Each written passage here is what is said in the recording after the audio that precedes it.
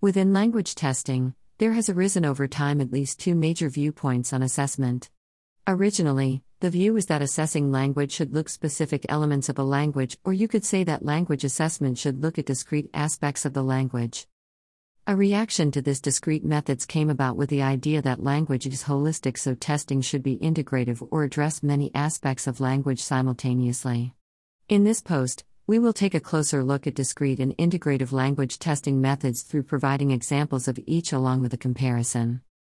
Discrete-point testing. Discrete-point testing works on the assumption that language can be reduced to several discrete component points and that these points can be assessed.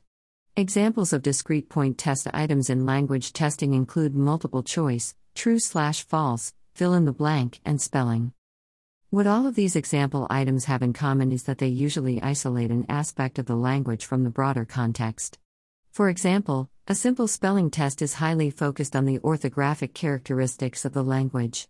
True/false can be used to assess knowledge of various grammar rules, etc. The primary criticism of discrete-point testing was its discreteness. Many believe that language is holistic and that in the real world students will never have to deal with language in such an isolated way. This led to the development of integrative language testing methods. Integrative language testing methods. Integrative language testing is based on the unitary trait hypothesis, which states that language is indivisible.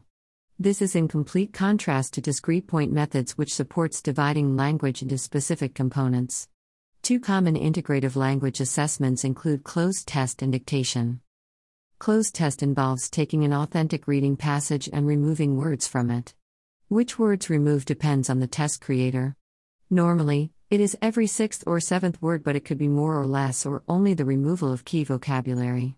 In addition, sometimes potential words are given to the student to select from, or sometimes the list of words is not given to the student. The student's job is to look at the context of the entire story to determine which words to write into the blank space.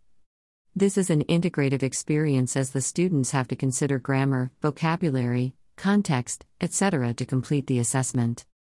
Dictation is simply writing down what was heard. This also requires the use of several language skills simultaneously in a realistic context. Integrative language testing also has faced criticism. For example, discrete-point testing has always shown that people scored differently in different language skills, and this fact has been replicated in many studies. As such, the exclusive use of integrative language approaches is not supported by most TESOL scholars. Conclusion. As with many other concepts in education, the best choice between discrete-point and integrative testing is a combination of both. The exclusive use of either will not allow the students to demonstrate mastery of the language.